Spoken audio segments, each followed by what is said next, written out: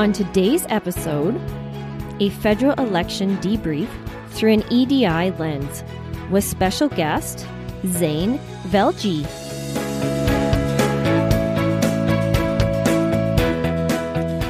Welcome to Exclusion, a podcast that explores all things equity, diversity, and inclusion in the workplace.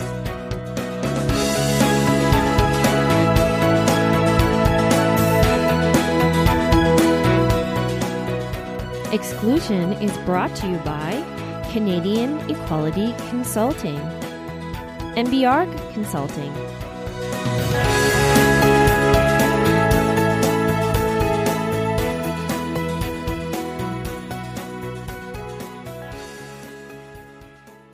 Hello, everyone. This is Marcy here. Today, we're talking about the recent federal election in Canada. We'll be having this discussion with an equity, diversity, and inclusion lens. And since our podcast listeners are from all around the world, we wanted to share a debrief on our federal election and any lessons that might be able to be applied to politics in any country. Yes, and this is Alicia here. And as always, in the spirit of respect, reciprocity, and truth, we acknowledge that this podcast is being recorded on the traditional territories and oral practices of the Treaty 7 region in southern Alberta and Region 3 Métis Nation. We acknowledge all nations, Indigenous and non, who live, work, and play in these lands, and to all who assist in their stewardships for generations to come. We're very fortunate to have a special guest with us today to discuss this topic, Zain Velji. So you might recognize Zain's voice because he used to have a podcast called The Strategist. He's also a frequent political commentator for news channels like the CBC, the Toronto Star, CTV, and the Globe and Mail, among others, offering his expert analysis on politics at all levels. Zain is a vice president of strategy at Norweather, which is a strategy and technology firm in Calgary. And in 2017, Zain managed the re-election campaign for Calgary Mayor Naheed Nenshi. He's delivered keynote addresses internationally on topics including emerging technologies within today's news environment, political strategy amidst changing value systems, and strategy imperatives for corporate and advocacy brands. Zain is also on the board of directors of the YMCA, Calgary Reads, and the Canadian Children's Book Centre. And he's a member on the Education and Lifelong Learning Committee of the Calgary Foundation. He's also a city lead for the Banff Forum, a leading Canadian public policy think tank. So thank you so much for joining us today, Zain. Marcy, Alicia, thanks so much. It's a pleasure. All right, so let's jump in. So each political party seems to part into a specific group of people. Who do you think was each party's target audience and demographic? Oh, that's a great question. And I mean, this was an interesting election for the purposes of the fact that when you look at the outcome of an election, you always ask yourself, what was this ballot box question? And this ballot box question is something that, campaigners and campaign operatives use to say, what was the question that the public broadly was thinking about when they marked an X beside the candidate of their choosing? Was it about the economy? Was it about was it about housing, poverty, social issues? And I think what was fascinating about this election, unlike some of the recent elections we've been through, is that there was no one unifying ballot box question. And I think part of that is because, the regionalization of this election, which further led to the more specificity than we've ever seen in terms of who everyone's sort of audience, quote unquote, was, right? So when you look at, conservatives, you kind of split that up in a few ways. They generally tend to have voters that come from out west, specifically Alberta and Saskatchewan, where their power base is. They can almost guarantee that those will be the people that will show up for them and grant them the seat totals in those two provinces. They also tend to lean older. They also try to, get the senior population, those above 55. They've got very good salience with those individuals. They also tend to lean more rural. So when we look at the urban-rural divide, who usually makes up and kind of sweeps through rural parts of our country, not just our western provinces, is the Conservatives. And then finally, what they battle for, what they continue to battle for, is young families and suburban voters. And at the end of the day, this election on demographics alone was based on young families and suburban voters. Those are the people that kind of commute into our major urban centers. So there's a few areas in the country we talk about. One of them was called the 905 in Ontario, which is the ring around Toronto. That's just an easy way to think about it. And the 40 or so ridings in there, the Conservatives try to compete there. And I think, they came out of that from the 30 ridings that are officially in the 905. I think they won 20. They lost 22 of them. So hence you can see why they didn't win government. So that's kind of their base. The Liberals also compete for a similar base, the young suburban voters, families. But then the added sort of quote unquote advantage that the Liberals have is that they start to sweep through a lot of our main urban centers outside of Alberta and Saskatchewan, perhaps, and have real good salience there. So I'm talking about Vancouver, Toronto, Ottawa, Montreal. They really kind of have a good play there. And then when you look at the NDP, they're looking at coastal. So British Columbia, they're strong in, or they were strong in up until this election. And they have the same competing game with the Liberals, which is those urban center voters that they compete for, trending a bit younger, trending a bit more on some of the social issues and the social justice issues that they care about. And then when we look at the Greens, in a sense of a national political party, they've got a very similar demographic attraction that the NDP would, for example. But I think what they do not have is a ground game and an operation to actually effectively mobilize those people. And we saw that with their seat count sitting at 3 to get them and vote for their party. So I'm sorry for that long-winded answer, but that's kind of how this election has broken down on some of those demographic issues and territories. Interesting.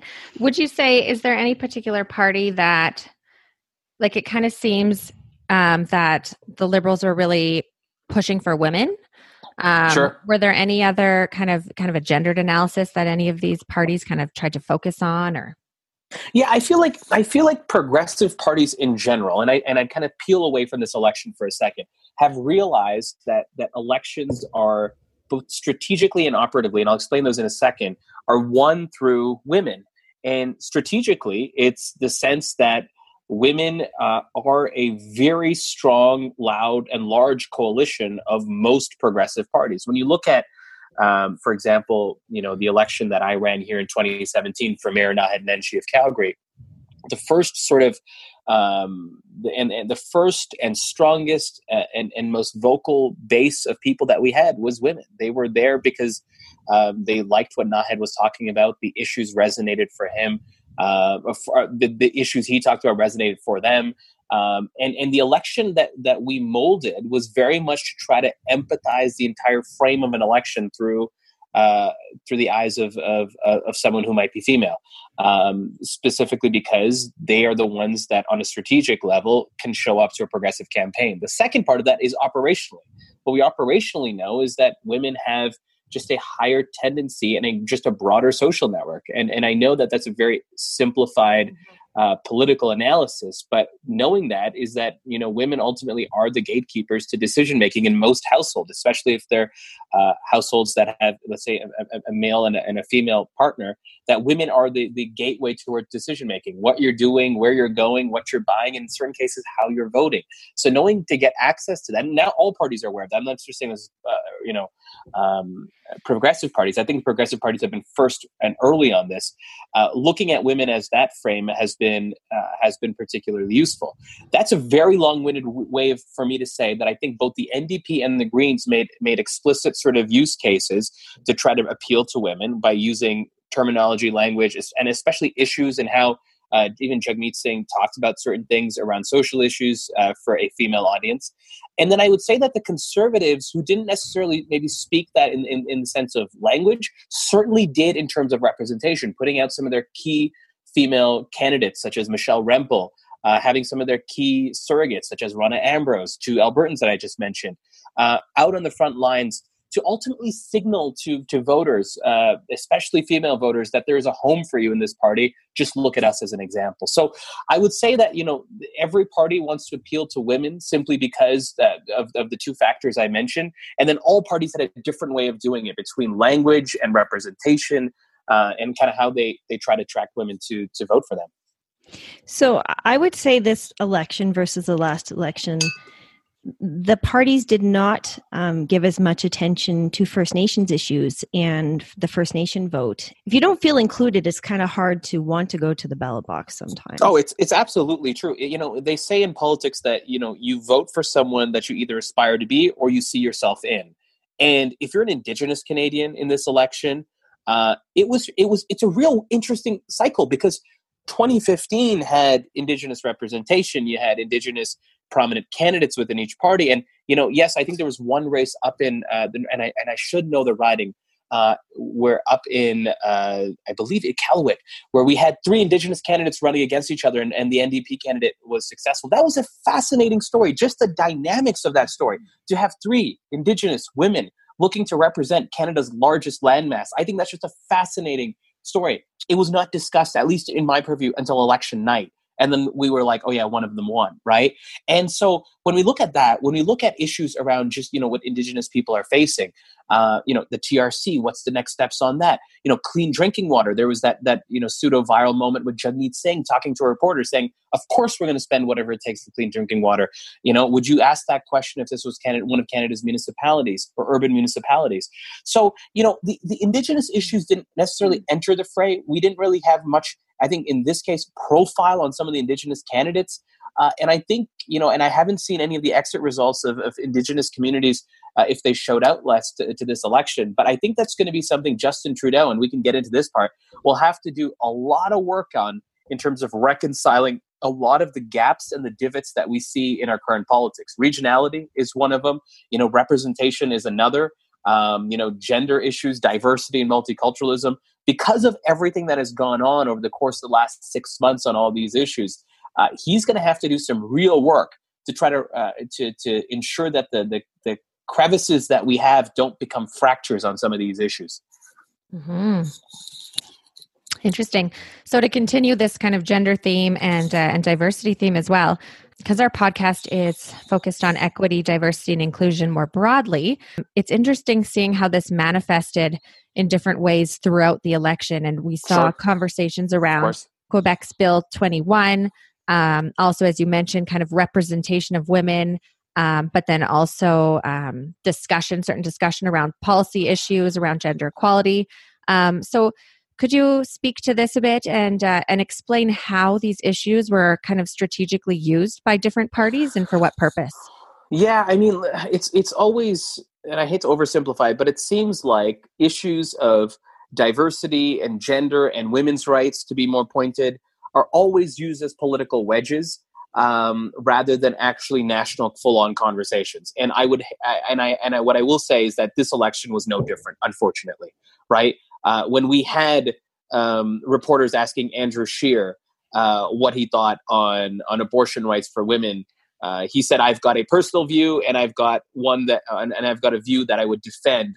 And that should have been good enough for most people. And I'll be totally candid. I'm a progressive person who, on the political spectrum, who thought that answer from Andrew Scheer, the conservative leader, was fine, which was to say, I can hold these views as an individual, but I should be able to then, as your prime minister, regardless of who you are, regardless of which one of the 35 million people you are across this country, I will defend the law. That is what I'm paid to do. That is what I'm running for. And so what we often try to do is just use this as a process, especially these issues of race, diversity, women's issues, as a wedge to put one side on the other and say, oh, look, this party's against women, or this party's against Indigenous people, or this party's against racialized people. Come to the other side.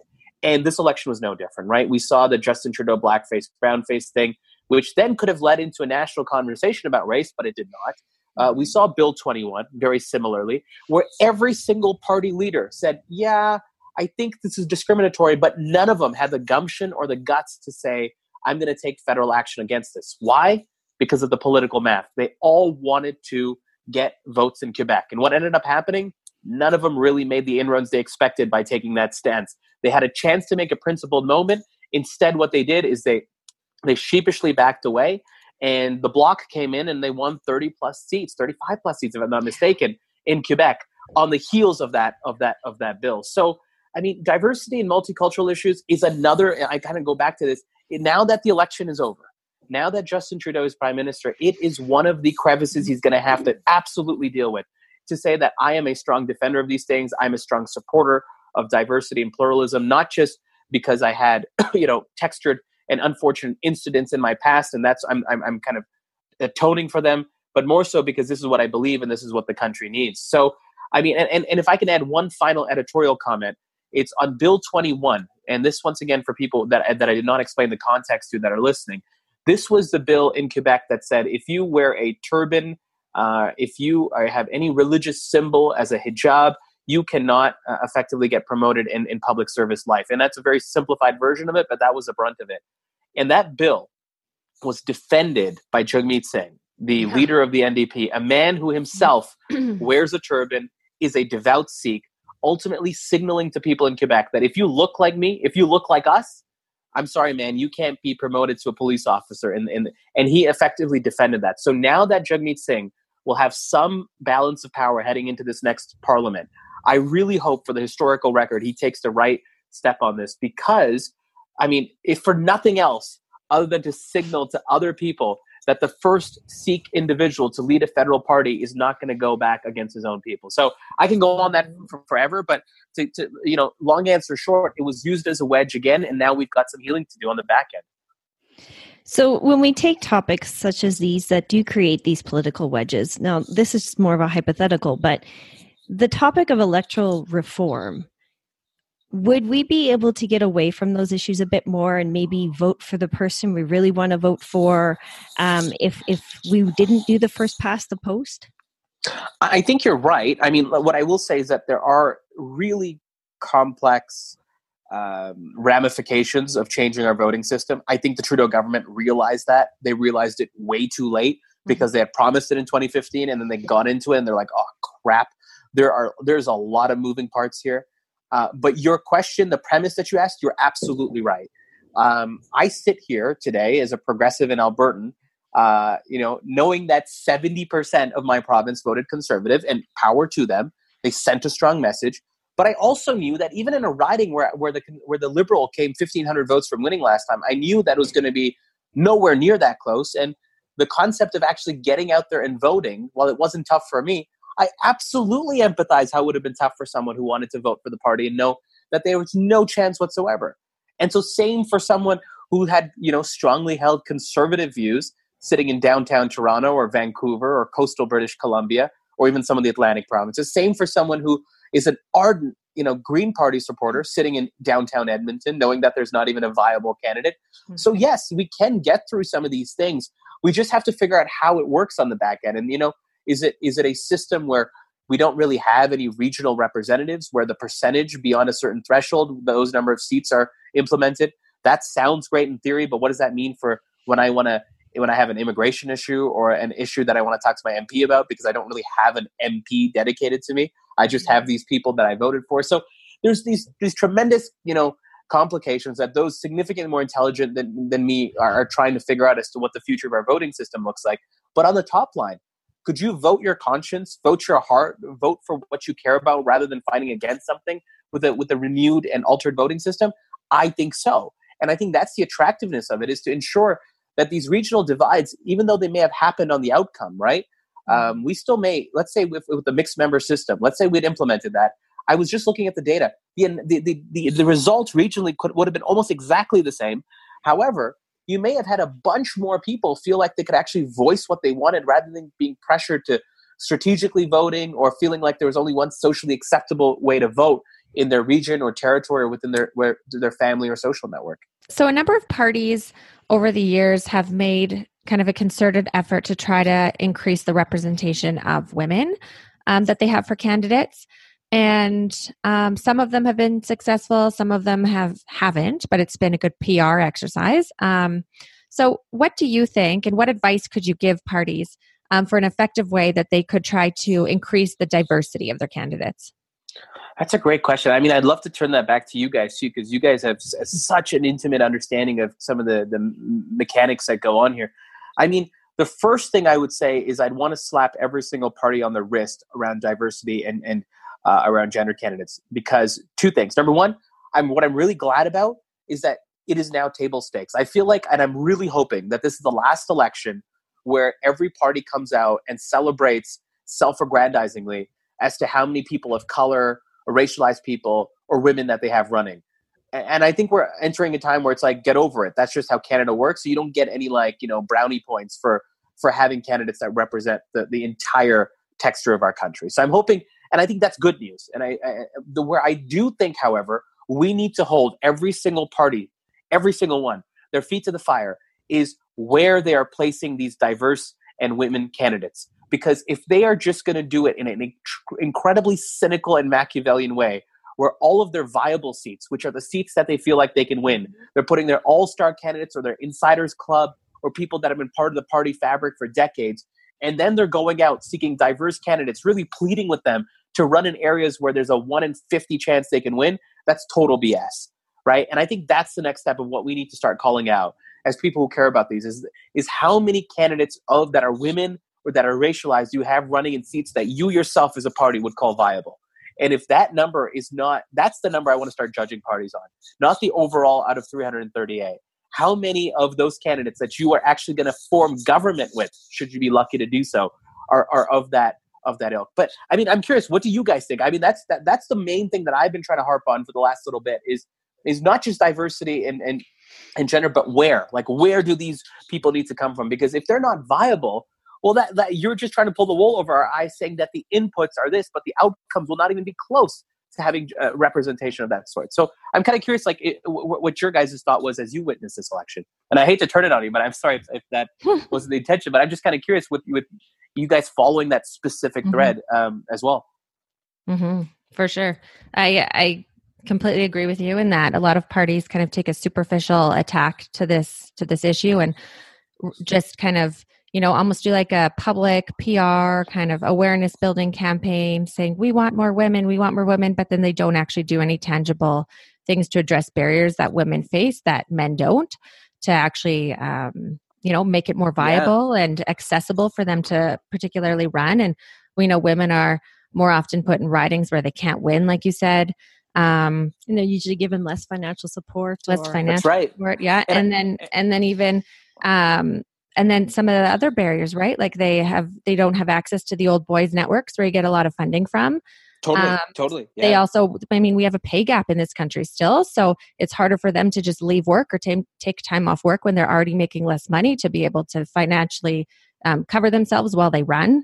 So many women in this country also have children, and childcare is a huge issue across the country that no party seems to be focused on right now, which is really frustrating, especially when they're all trying to focus on kind of families, like you mentioned, or they see that as a good demographic that they want and they're fighting for. But really, like, one of the main issues for lower representation of women in the workforce or the advancement of women centers around childcare. Yeah. And I want to pick up on sorry, go ahead. Sorry, please. I was just also going to say, I remember when Trudeau did get in 2015 and he created his gender balance cabinet. Right. Lots of pushback that, it should be the best person for the job. And I remember challenging so many of my male colleagues that said that. I'm like, did you actually look at the resumes of these women that have been put in the cabinet? They are highly qualified. So the bias that we have, that if a woman is put into a position that she's not qualified. Right. They didn't actually meet it through the meritocratic lens, right? And I feel like people have called it being one, right? And speaking from personal experience, I think it's applied to racialized people as well. It's certainly compounded when you're racialized and a woman, like guaranteed, right?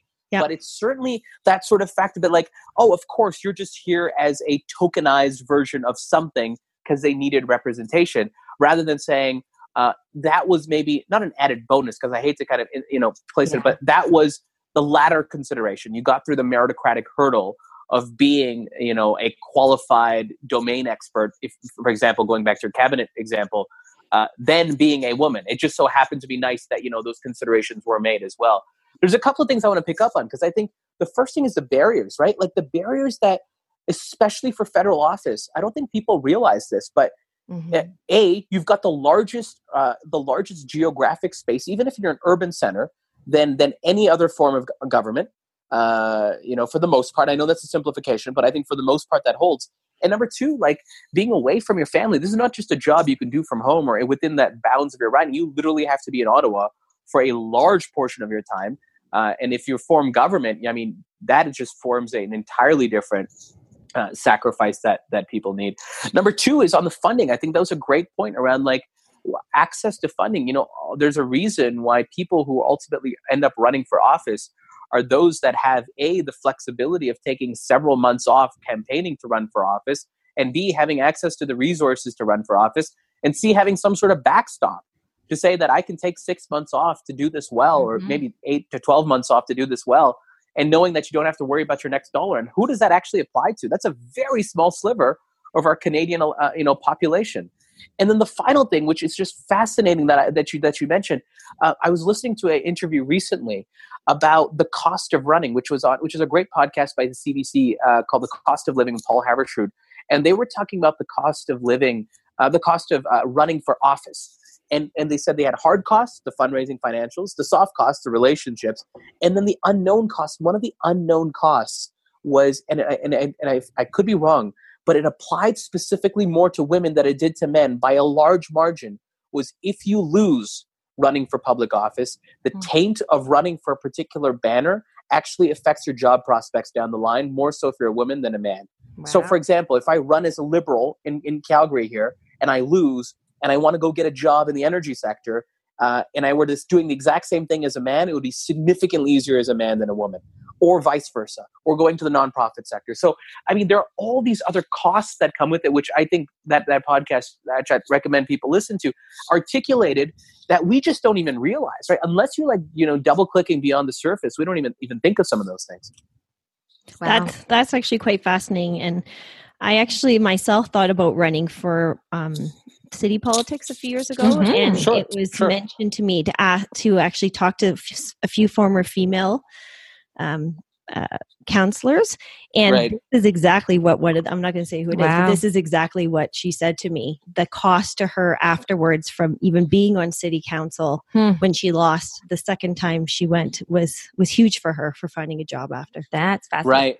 Like trying to find a landing spot somewhere. Exactly. Yeah. Ooh, yeah. That's harsh. And you also hear, I know Rona Ambrose has talked a lot about like the divorce rate among politicians, particularly if you're a woman. It's so incredibly high, especially with federal politics compared to, and it's crazy how gendered it is, because the divorce rate among the male politicians is way lower. Right? That's fascinating. I wonder why that is. I mean, we also have this, and you guys would certainly have better insights on this, but we also have this women need to do it all sort of, mantra that applies to it, right? So yes, you can be a highly successful cabinet minister, but make sure you also do all the other things that, are gender defined, which I'm sure makes it incredibly frustrating for women who are just high achievers in this space. But did you get an understanding as to why that was? In terms of that divorce rate conversation, the delta between men and women? Qualitatively, what I've heard Rona say before to explain that was largely that a lot of the spouses of male political candidates don't work or are okay because they make lower salaries to begin with. So then they're okay just quitting and moving to Ottawa or whatever to be closer with them or have that flexibility. And whereas the women that do that, the men typically don't want to give up on their job or don't want to move, or they're once less flexible again, you hedge your bets. Yeah, right? Way less accommodating, right? Yeah. And why, if it's harder for a woman to get a job after politics, you wouldn't want your husband to give up his job then, right? So we find a very similar trend. I'm a geologist by trade, so I'm in the STEM world, and it's the same thing that quite often the female STEM professionals will come from dual career families versus their male counterparts. That's fascinating. And now that you explained it to me, absolutely unsurprising, right? Like that, because I've anecdotally noticed the same thing. I just didn't put the pieces together. Right. Interesting. And the other thing is, when we talk about kind of effective things parties could do to increase their diversity as well, is when we were talking a bit about Justin Trudeau and the cabinet appointments. I mean, I'm very appreciative of some of the stuff he's done to advance gender equality, but there's certain ways that, are kind of lip service versus real impactful change. And even the way that it's been presented, whether he comes across and it seems deliberately to come across as like a savior to women and a savior for gender equality and not an ally. Yes. So, that is and two different things. Yeah. People need to know there's a difference between Exactly. savior and ally in any intersection, right? Yeah. And that cabinet appointment example is a perfect example of how he came across as like a savior by saying, first of all, look at me. I appointed gender parity in my cabinet as like the number one key message, right? And he launched with that. And then that fed into everyone's existing biases of how gender parity can't be based on meritocracy, which is completely false. And is can I ask you a question? And I hate to derail your line That's of questions, okay. but I'm super curious about this. So if you were him to like heading into November 20th, because that's when he's appointing his next one, how would you what would you tell him to do if he's because I think he's already signaled he's going to have it, Jen, but like how would you have him frame that? Because this is fascinating to me, and I probably fall into the same bias as well if I weren't aware of it. But like between the savior and an ally, I think that's fascinating, and I'm sure for your listeners they probably have a good understanding of that distinction. I personally do not. So like what could be like the difference that he could kind of make in terms of how he presents it, even if it is going to be gender balanced? Well, I would say that when it comes to women, and like I said, the women, you just have to look at their resumes. They were highly successful women that were in his cabinet. So just to put people there to say that I'm doing, I'm making sure it's gender neutral, in itself is a gendered way of saying that, as opposed to saying I picked the best people for the job, and oh, by the way, half of them are women. Like I think there's another way to spin it, right? Because I guarantee you, there's been many cabinet members over the years that have been of various backgrounds that have not had the merit that they should have been there, but they got there simply through connections. Or I once read an article that nepotism is actually more of a real thing than meritocracy. So yeah, I believe that. So I think it would be so much better if he led with that and saying, I picked the best people for the job. These people are highly qualified, highly effective, et cetera, and then let the public figure out that it's gender parity. And interesting, so right. Tokenism, and it's a difficult position for him to be in now because he started it. It's now expected, before, right? So yeah, right. He set the bar for himself. You're right. You're absolutely right. So he kind of screwed himself over in advance for this one, but in general, he needs to realize that that to be an ally, you cannot put other people's voices in your own, like without their permission and things like that. So you cannot come across as, women have this problem, so I'm going to do this for them. That's very patriarchal. I see what you're saying. What he needs to do is say, through consultations, we've gathered the lived experience of these people, maybe have his female cabinet members get the credit for these ones and launch them and have that conversation, because he shouldn't really be front and center of it if he wants to be an ally. And so he should amplify the voices of those other strong female cabinet members that he has that could lead the messaging on these issues. Right. It's fascinating. Yeah. All right. So we'll go on to our next question here. Speaking of the Liberals and their cabinet that's coming forward, what are your predictions for what will happen next with this minority government? I think a few things. I think number one, they said they're not going to work in a coalition. Okay. Number two, I feel like they're going to have to be much more tempered in terms of how they deal with things. And I think that's almost like a three-dimensional phrase. Tempered in the sense that Trudeau's temperament has to be a lot more humble, a lot less celebratory, not like downtrodden, but certainly more like in a let's listen and consult rather than let's just act. And part of that is going to be based on the fact he just does not have the latitude to act unilaterally. He does not have a majority government. And I think a lot of that listening is going to have to happen out here in the West, where the regional divides of the political map are very different than they have been for the Liberals, especially where they don't have any seat between Vancouver and Winnipeg. And so that's going to be something they need to reconcile with. At the end of the day, however, I don't think there's going to be an election immediately. Every single party is strapped for resources. They're either in debt, they're tired, they're exhausted. So it's not like we're going to have a snap election that's going to be triggered by the NDP, because they're, I know, significantly in debt and leveraged. So they need to get out of that hole. They need to rebuild. They need to reconsider if they want Jagmeet Singh as their leader. And frankly, the Conservatives are going to have that same conversation. Andrew Scheer came out on election night and said this was phase 1 of 2, which was a smart strategic thing for him to say, considering he'd never said it before, where he was like, this is phase 1 of 2. So congratulations, we won tonight by weakening the Liberals. And then when they get defeated, when they're ready to go down, we'll be there taking the mantle from them. And so there'll be conservatives right now asking themselves, despite the gifts that Andrew Scheer was given, blackface, brownface, ethics investigation, SNC scandal, right? Like all these things that he was given, and he still couldn't make the promised land being a majority government. Do we need to reconsider him in the driver's seat? And I think conservatives, you guys might know this better than I think they're going to have a mandatory leadership review of Andrew Scheer. That's just standard policy for their next convention. Anytime you lose, most parties trigger a leadership review, and these leadership reviews has very high bars. They're like 65 or 70%. So what that ultimately means is everyone who shows up, you need 70% of the vote to stay in as leader, or else you have to effectively give it up. So Andrew Scheer will have that coming moment, I think in the next 12 to 16 months. So that will be something to watch, because everyone's now going to try to figure out who do they want as their jockey heading into the next race, knowing that we're on territory that a race could be anywhere between 18 to, let's say 36 months away. So that's a very long-winded answer for you, but I think everyone's just reanalyzing, introspecting. In the short term, Trudeau needs to figure out what representation in government and cabinet looks like for him, how he stitches together the regional divide on federalism, and how he wants to deal with some of his, let's just say not so friendly premiers in Alberta and Saskatchewan and Manitoba around things related to carbon pricing, pipelines, energy resourcing, etc. So a lot of moving parts, but I mean, this is what happens when you have a minority government, even with one that's kind of stable-ish like the Trudeau government has, is there's going to be a lot of people jockeying to figure out what the next political inflection point for them and their party looks like. So speaking of that, I'm just curious, what is your take on our one independent? What kind of power does she have as a single voice?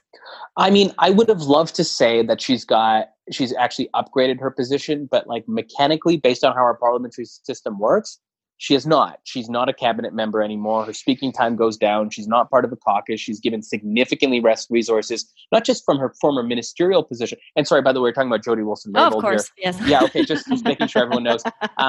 And so she just does not have the same placement in the government. She does not occupy the same seat of privilege that she used to before.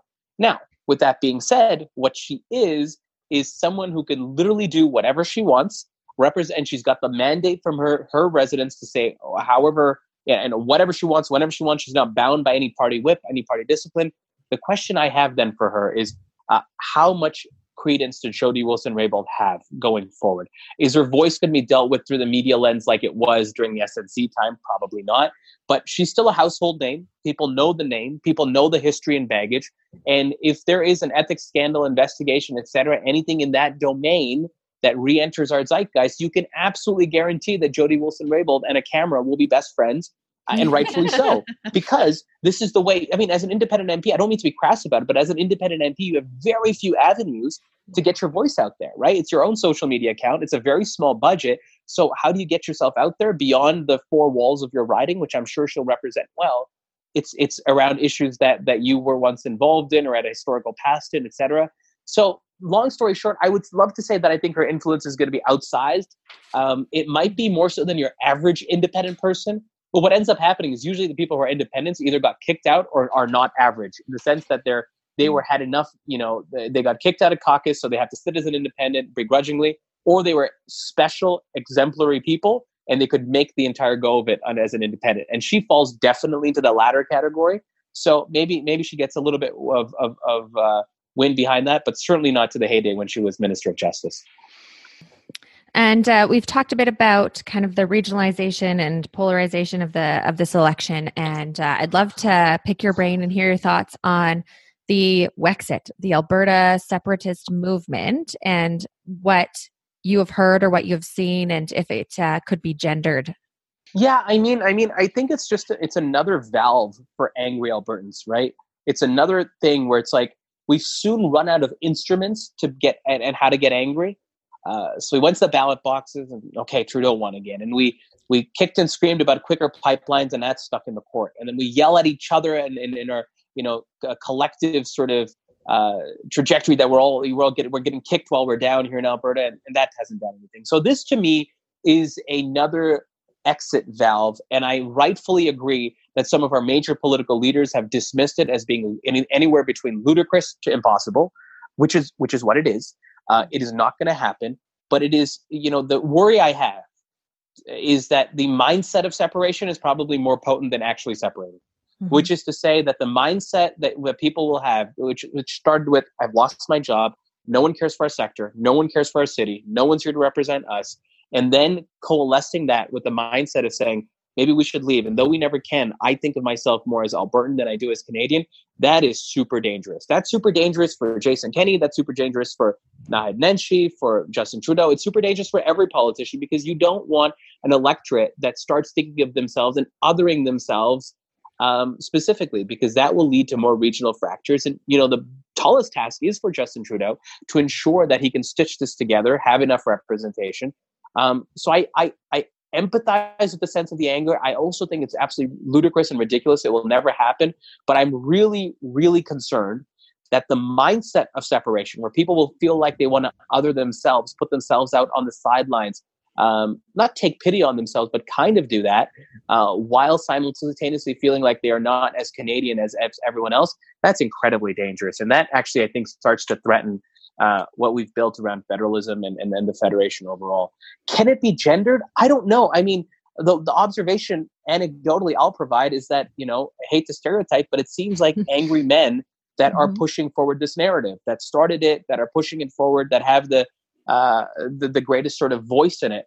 I really think that may speak to the fact that these are the individuals that have been on the front lines of maybe losing their jobs or seeing their work ultimately and fundamentally change, maybe not even in an Alberta context, but in a global context, as work has changed as to what we do as human beings. So I feel like that's partially where it's gendered, but I'm curious, are you guys seeing this as fellow Albertans? Are you seeing this as being a pretty gendered approach or a pretty gendered sort of pseudo campaign that you're seeing? Well, I do think that it plays into anger. And when we did have our economic downturn, there was a 30% increase in domestic violence in this province. So we don't really need to increase anger, I would say. I would rather see us have a productive outlet. But my other concern is, if you're taking an intersectional lens on this, we all live on treaty land. Like, the fact that I just find it such a colonial way of saying, we're just going to leave. Leave what? What do we have to leave with? I think of First Nations people and especially women, First Nations women, and they're not even in the line of discussion or within this. And it's not only going to cause regional concerns, I think it's going to cause concerns within our own province if we don't think about everybody that's involved with this decision, and really what will the outcomes be. Even if we don't separate, you could have large portions and other groups within this within our province who are saying, you didn't even think about it. You never even thought about the fact that this is treaty land, and if you want to leave the country, you have to talk to us first, actually. Mm-hmm. Mm-hmm. Yeah, that viewpoint has not even been introduced. That's a very fascinating, and I love that comment.